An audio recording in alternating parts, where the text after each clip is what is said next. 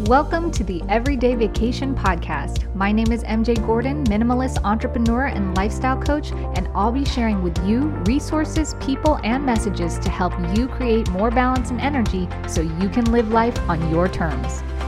Thank you for being here with me today. Let's get the vacation vibes rolling.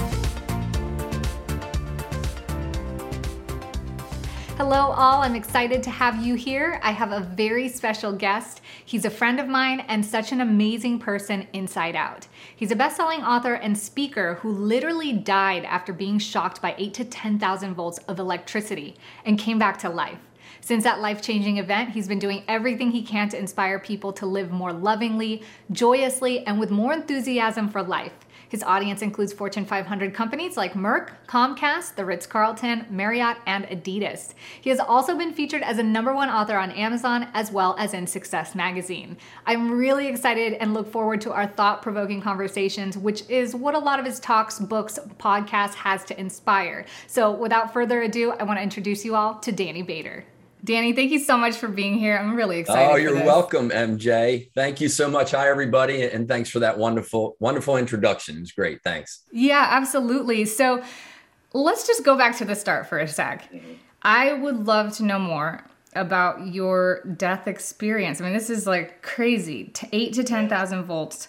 I mean, how did this change like the trajectory of your life? Like what was that experience like, if you share? Yeah, well, a couple of questions in there. So maybe I'll just give the elevator speech, the abbreviated version of the story. My buddy and I, he owned a company, he and his brother, and I was working for them, a roofing company, putting roofs on houses and doing that a few days a week. And we lowered a ladder and we hit an electric line that we thought we were going to miss. You know, it had all that electricity that you spoke of in there, a metal ladder. So it came down and went into both of our bodies and, it killed both of us. We were both dead. And I came back to life. I was dead. The other brother came down and did CPR on me. And I was, he would always estimate I was probably dead for about 8 minutes or so until I came back to life. And we lost my friend that day. So really tragic because he's, loss of life is always tragic. He was just a wonderful guy, great father and husband. So the real interesting thing about this, people always say to me, what happened when you got hit? So when I got hit by the electricity, I had an absolute calm, MJ. I knew I was dead or I knew I was dying. It was very consistent of what I've heard about people, up until that point. I was almost 29 when it happened. And, I saw the other brother coming down the ladder. So me and the one brother were on the ground lowering the ladder. Okay. I saw the other brother coming down the ladder and I have this calm. I know I'm dying. I know I'm dead. And I'm yelling to him, hey, get your brother, get your brother, get your brother.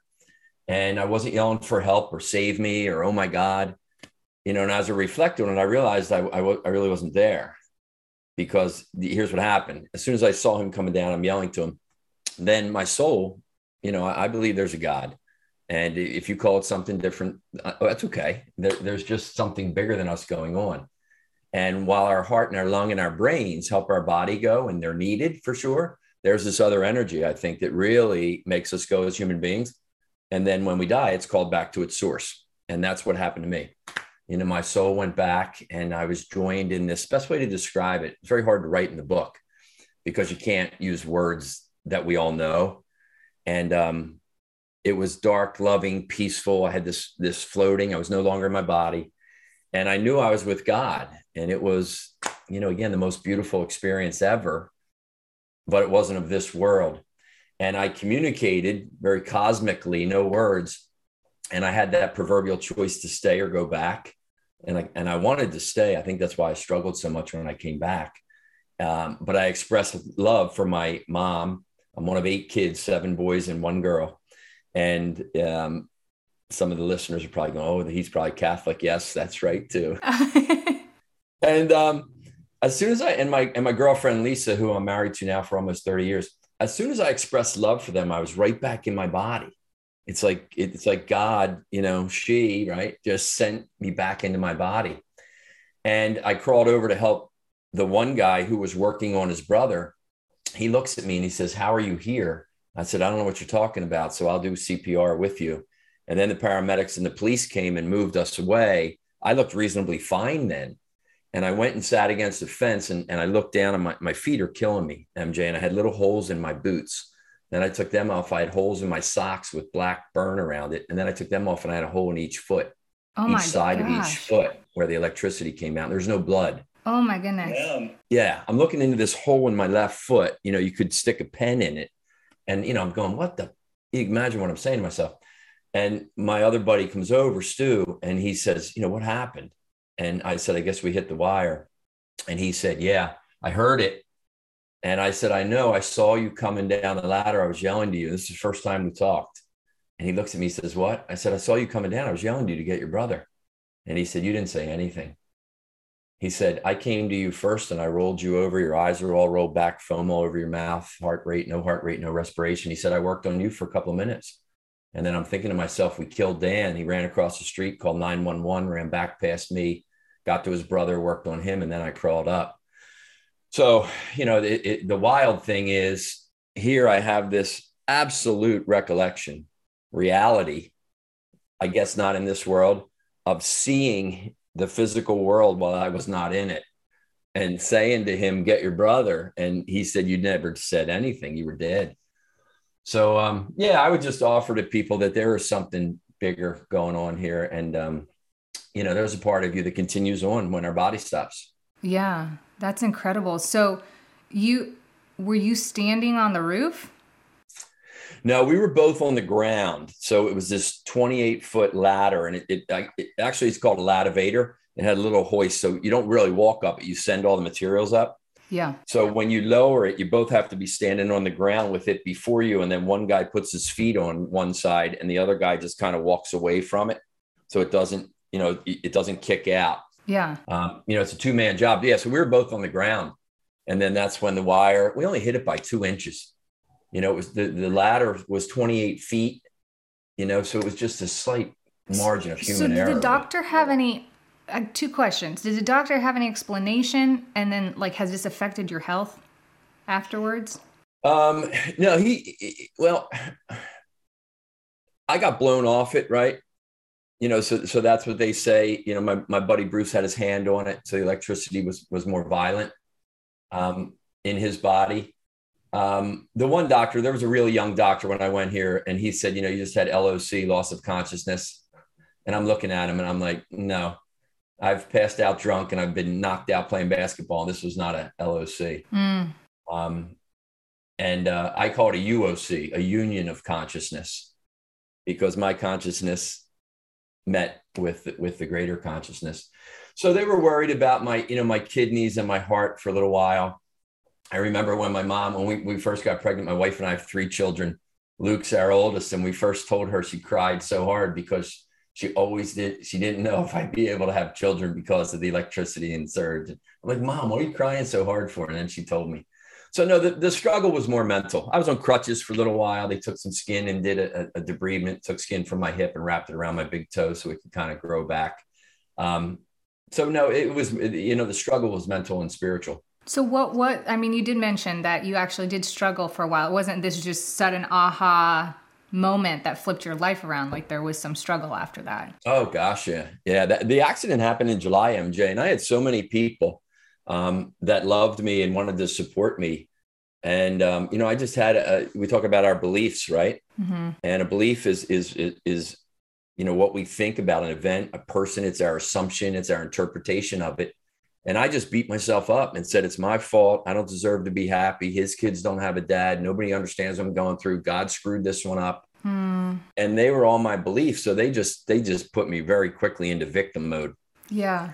You know, and then, you know, I was drinking to try to numb out, you know, smoking weed, you know, you sleep with people to try to feel better. And none of that works. So I went to the Outer Banks in North Carolina in October. And, you know, I was somewhat committed to taking my own life. I was just at the end of that rope. And I remember I walked into a little hardware store to buy a hose down there. And I believe in angels. I believe people show up and signs show up that support us. And this little woman came into this aisle and she was smiling, big bright smile. She must have been like 75 or 80, suntan, wrinkled skin from being on the beach for so many years. And she just said something to me. And I don't even remember what it was. but it just kind of shocked me out of this crazy thinking. And I didn't buy the hose. I went out and had probably about 6 or 10 beers and a couple shots of tequila. And I remember I called my mom and she said, "When are you coming home? We can't wait to see you." And something inside of me just switched. And I said, man, that little voice, I walked out of the phone booth and it said, "I wonder what it's going to be like when I get better." And it was the first time, right? So you and I have talked, vision is very important. I believe it is a core of my work. Yeah. For people to imagine, right, what needs to be real. Well, that's this quote that you said. I think it's we all have a gift every moment, every day to develop a vision of ourselves. I have it written right here. Even when life sucks. So I'm glad you brought this up because I was curious. Like here you are, like you're in this really, really sucky place, and I think we all can relate to when those emotions take over. I mean, you're a prisoner, like you're held captive by them. So how do you get out of suck mode and into vision and creation? Yeah, I think that's a great idea. First thing I would encourage people to do is just understand and really internalize that we're going to have struggles in life. Mm-hmm. My fourth book, Taking the Shit Out of the Show, is all about that. We have these shit shows of life that are struggle, uncertainty, anger, fear, regret, hate, all these things. They're going to show up. It's just part of the human journey. So if we understand that, it's not like we morbidly walk around every day looking for them. Right. If we understand that, though, when it does show up, maybe we can just not be smacked upside the head. We can just say, okay, here's one of those times, man. Here's one of those times. So I think the awareness of that helps. The second thing is oftentimes when we say this sucks, I spoke to some high school kids yesterday, seniors, about 150 of them. And I offered to them, hey, listen, when you hold that thought about something that's coming up in life, follow it with another question that says, compared to what? So how many times people say, you don't understand, even my own kids, Dad, this sucks. I'm like, yep, we got to get through this. Compared to what though?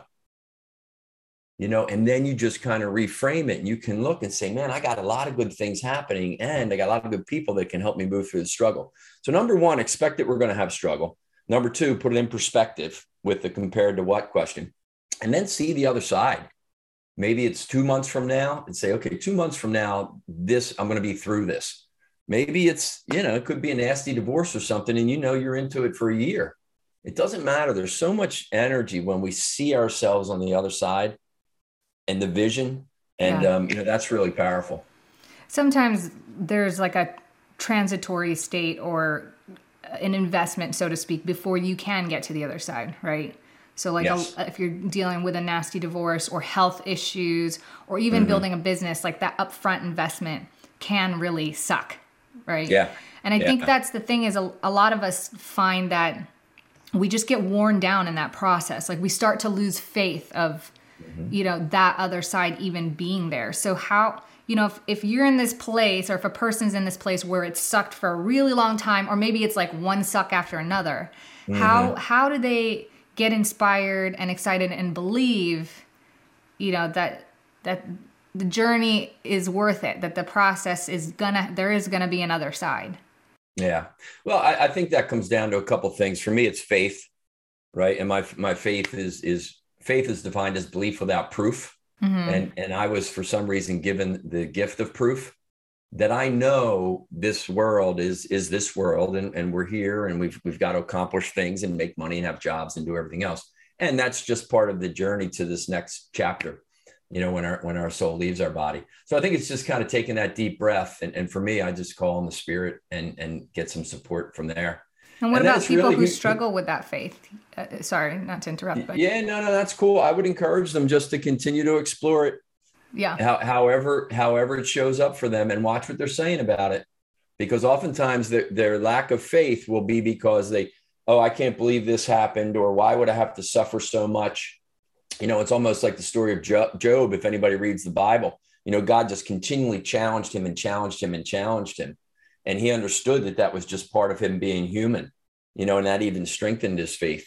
So I would just say, continue to explore it, talk to people, check out different churches, go on YouTube, read some books, anything that has to do with strengthening your faith, should you choose to. If you just write it off and say, nope, this is it. When I die, I die. Yeah. then that's that's your choice. And I wish you all the best. And I think differently than that, I think we all have to have like some sort of faith in something, right? Sure. Whether it's for greater purpose or your own abilities, self, or what good you can do. I mean, I know for myself, coming from difficult odds, traumatic childhood, physical setbacks, mental, financial, a lot of us go through these challenges, but as you said, it's kind of just a part of how life goes, right? So it's that idea of,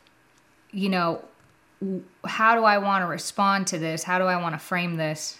If I understand clearly, and taking that vision and kind of moving it towards that. But you have to have some sort of faith, right? Because if it's all for loss, like then what, how I think so. The philosopher and mathematician Pascal said this. He had something where he talked about God. It was called Pascal's wager, like you're going to bet. And he would say, okay, so if you live life from a reckless perspective, not with love and not with care for other human beings, you're wagering that there's nothing after this life. And if you die and there is nothing, then you're okay. He says, I think differently and wager that there is something after this life. And it's based on how we showed up and we loved as human beings. And if I die and there's nothing after this, I haven't lost anything. If I die and there is something, it's how I live my life. It's going to be, bear maybe what shows up in that next chapter. I love that. I think it's pretty cool. I saw something once. It was a study and it said only 50% of people believe in God. And I thought, man, that seems kind of low to me. And as I dug into the study more, MJ, they asked, I don't know how many people, 50% believed in God. 40% of the remaining 50 said, I don't believe it. I believe in something bigger. I just don't call it God. So now I'm going, that makes sense. Now 90% of people believe in something bigger. And I was raised Catholic and I believe in that faith. I believe, my third book, I met Jesus for a Miller Lite. Jesus is a character in the book. People get all freaked out. Is it religious? It says Jesus. And I'm like, yeah, but it says Miller Lite too. It's just, it's just a story. Jesus drives a convertible Camaro. He's got an iPhone. He wears a New Orleans Saints hat. And he meets this young guy, Michael, who is struggling in life. Michael was a running back in the NFL and he started to get concussions and now nobody wants him on the team. So his type A is plan now, and he's got some other people in life struggling. So it's just a story. But it was interesting in that that study that 90% do believe in something bigger. Yeah. And it took me a little while, when you're raised Catholic, you got, God's up there sitting on the big stone and he's angry and he's throwing lightning bolts and, you're going to burn in hell and all that other stuff. I've come to have a different relationship with my Catholic faith. Okay. And, a lot of Catholics, or this is the one faith, this is the only faith. And for me, I know it was the first church from Jesus. And I think there's other, if somebody has a faith and it leads them to be a loving human being, I don't know, man. I can't see them not moving into that next chapter of life, heaven, whatever we want to call it. Yeah. Yeah, it is. It's interesting. From my own experience, when you're kind of sucked into like the suckness of life and you're like, man, I have to figure this out. I need to fix this. Like, I got to do this for me. It's so not motivating, for me, like my next purpose was the kids. Yeah. Like that, I think that next step up, like maybe the idea of like a faith, and I'm just talking for people who might, struggle with this gap, maybe the idea would just be, what is the next greater purpose that's greater than you, like outside of you, that, like you say, that there's something greater outside of your own life and your own experience. And, for me, that next step was my kids. And then it came out and spread out to the community. And then, and like you say, it just kind of like takes these progressive steps and makes you a better person. You have a better purpose. I don't know what it is. Like, we say we're selfish individuals, and I think the ego is very selfish, but I also think there's this altruistic truth inside of all of us that like really wants to serve a greater purpose. Yeah. Yeah. There's a greater purpose, outside of that. Yeah, I think so. I just did a meditation this morning. I went for a run, did a meditation. There's a friend of mine, Martha Boston, and she has a meditation. It's out on YouTube. It's called Listen with the Heart and the Soul. It's about 9 minutes. and she just, there's some music playing, and she just has a couple of quotes there. And she said that the soul has been given ears that the mind can't to hear what the mind can't understand. And yeah, if anybody likes it, it's Martha Boston on YouTube. Listen, yeah, it's good. That's so cool. I like that quote. Yeah. So I want to say one of the things I absolutely love about you, Danny, is your calm, kind, open energy. Like, have you always been this way? You know, and if not, how do you stay so grounded? You ask my kids and my wife, MJ, you're probably going to get an there. I mean, we know each other under kind of a business circumstance, but I mean, some of those days are long. We're sitting, we're thinking a lot, you know, it's a lot of high energy all the time.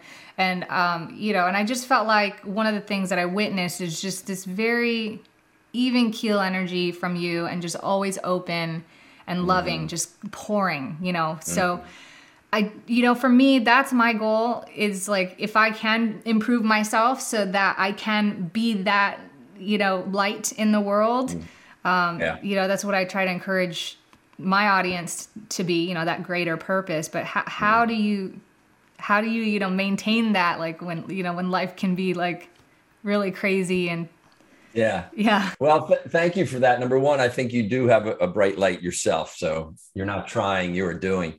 And, it's an evolution. It is. I was certainly a little bit nuttier when I was younger, still residue from the accident, and the kids. And, I battled with alcohol back and forth. I still drink some red wine and beers, and, much, for more of a different reason versus when I was trying to escape for things. But as I get older, and I've lost some friends, and, I reflect on the journey of my own journey. I think it just puts me in a different place to kind of show up and understand. There's a great Stoic, Marcus Aurelius, said, a great quote. He said, you could leave this life right now. Let that determine what you do and think and say. And it's something that I hold on to, again, not morbidly. And then I've been, given somewhat of a gift. My sister, my only sister, my oldest sibling, is my best friend. And her husband is a beautiful, beautiful man who is one of my best friends, living in his 5th year with ALS. And I go up once a week. A lot of family members come and help out. And in the book, Take the Shit Out of the Show, there's 7 short stories, and they're all fictionalized. But the last one is called Bobby, and that's him. And I kind of wrote about his struggle when my niece got married. So the struggle is he going to be able to walk her down the aisle, because his legs were getting weak as this disease progressed. And I won't tell you what happened, but it's a pretty good ending. But just to see the courage and the faith that this man has, and he was a surgeon for 30 years. That's really, he's always inspired me, and it certainly has even more recently as I've been part of this disease. So just, the journey, just to have, just to be more present, and, not let the dumb shit matter, or whatever people want to say, not sweat the small stuff. But that takes work. You got to wake up in the morning. You got to put yourself in a good mindset. You got to do some journaling. You got to watch what you're saying to yourself. I offer to people, the high school kids too, I was just talking with, what's your opening line? And people go, what do you mean? And, some people go, like, when I'm dating, like, hey, do you come here often or something? They think about that. And I say, no, it's, it's like a book. It's like a movie. Authors will go back and rework that opening line so much, because that's the hook, right? Yeah. And it's the same way for us every morning. As soon as you open your eyes and you come back to life, so to speak, you don't have to come back to life like I did. Literally every day we come back to life. What's that opening line? Because that's really going to get your, that story of that day headed off into the right direction. Yeah. That's amazing. Yeah. And even if it's going to be a tough day, right, MJ? Yeah. You can still hold positive thoughts and visions about getting through a tough day. Versus, oh my God, I don't want to do this. That person's such a knucklehead, whatever. Absolutely. Those are such good thoughts. I mean, I could sit here and talk to you all day. Like, I feel like we just cracked barely the tip of the iceberg. So we'll probably have to have you come back and dive back into some more, because this time has flown by so fast. I'm trying to look at my clock here. Absolutely. I'd be happy to. I would love that. Thank you so much, Danny. I wanted to recap some of the things that, really stood out to me of our conversation today. The first one is find that greater purpose. If you're stuck in the suckness and are struggling to get back into joy, back into the present, just find something greater. Like have some faith that there is a greater purpose outside of you. And when things do suck, to put it into perspective and ask yourself, it sucks compared to what? And what can be better on the other side? I love that you said, be more present. Don't sweat the small stuff. This is such a key thing that I always say, which is, take time to get here in the now, because this is where you get one with yourself, you restore, you get clarity, all these things. But also the small stuff, like the small stuff is like, rooting out what doesn't add value to your life, getting rid of the excess and really focusing on the things that are truly important. I love that. I love that about your work, by the way. I love it. Thank you.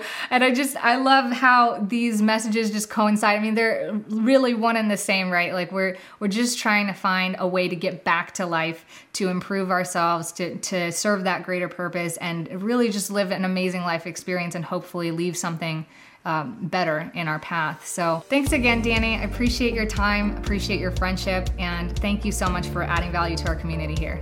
You got it, MJ. Thank you. I appreciate you right back. I trust our paths will cross again. Absolutely. Such an incredible story. So many amazing nuggets of wisdom. I hope you all enjoyed this show. Please make sure you check Danny out. He's got some awesome books and an awesome podcast, of which I've also been interviewed on. So check out yours truly there. Give him a follow, and I'll see you next time.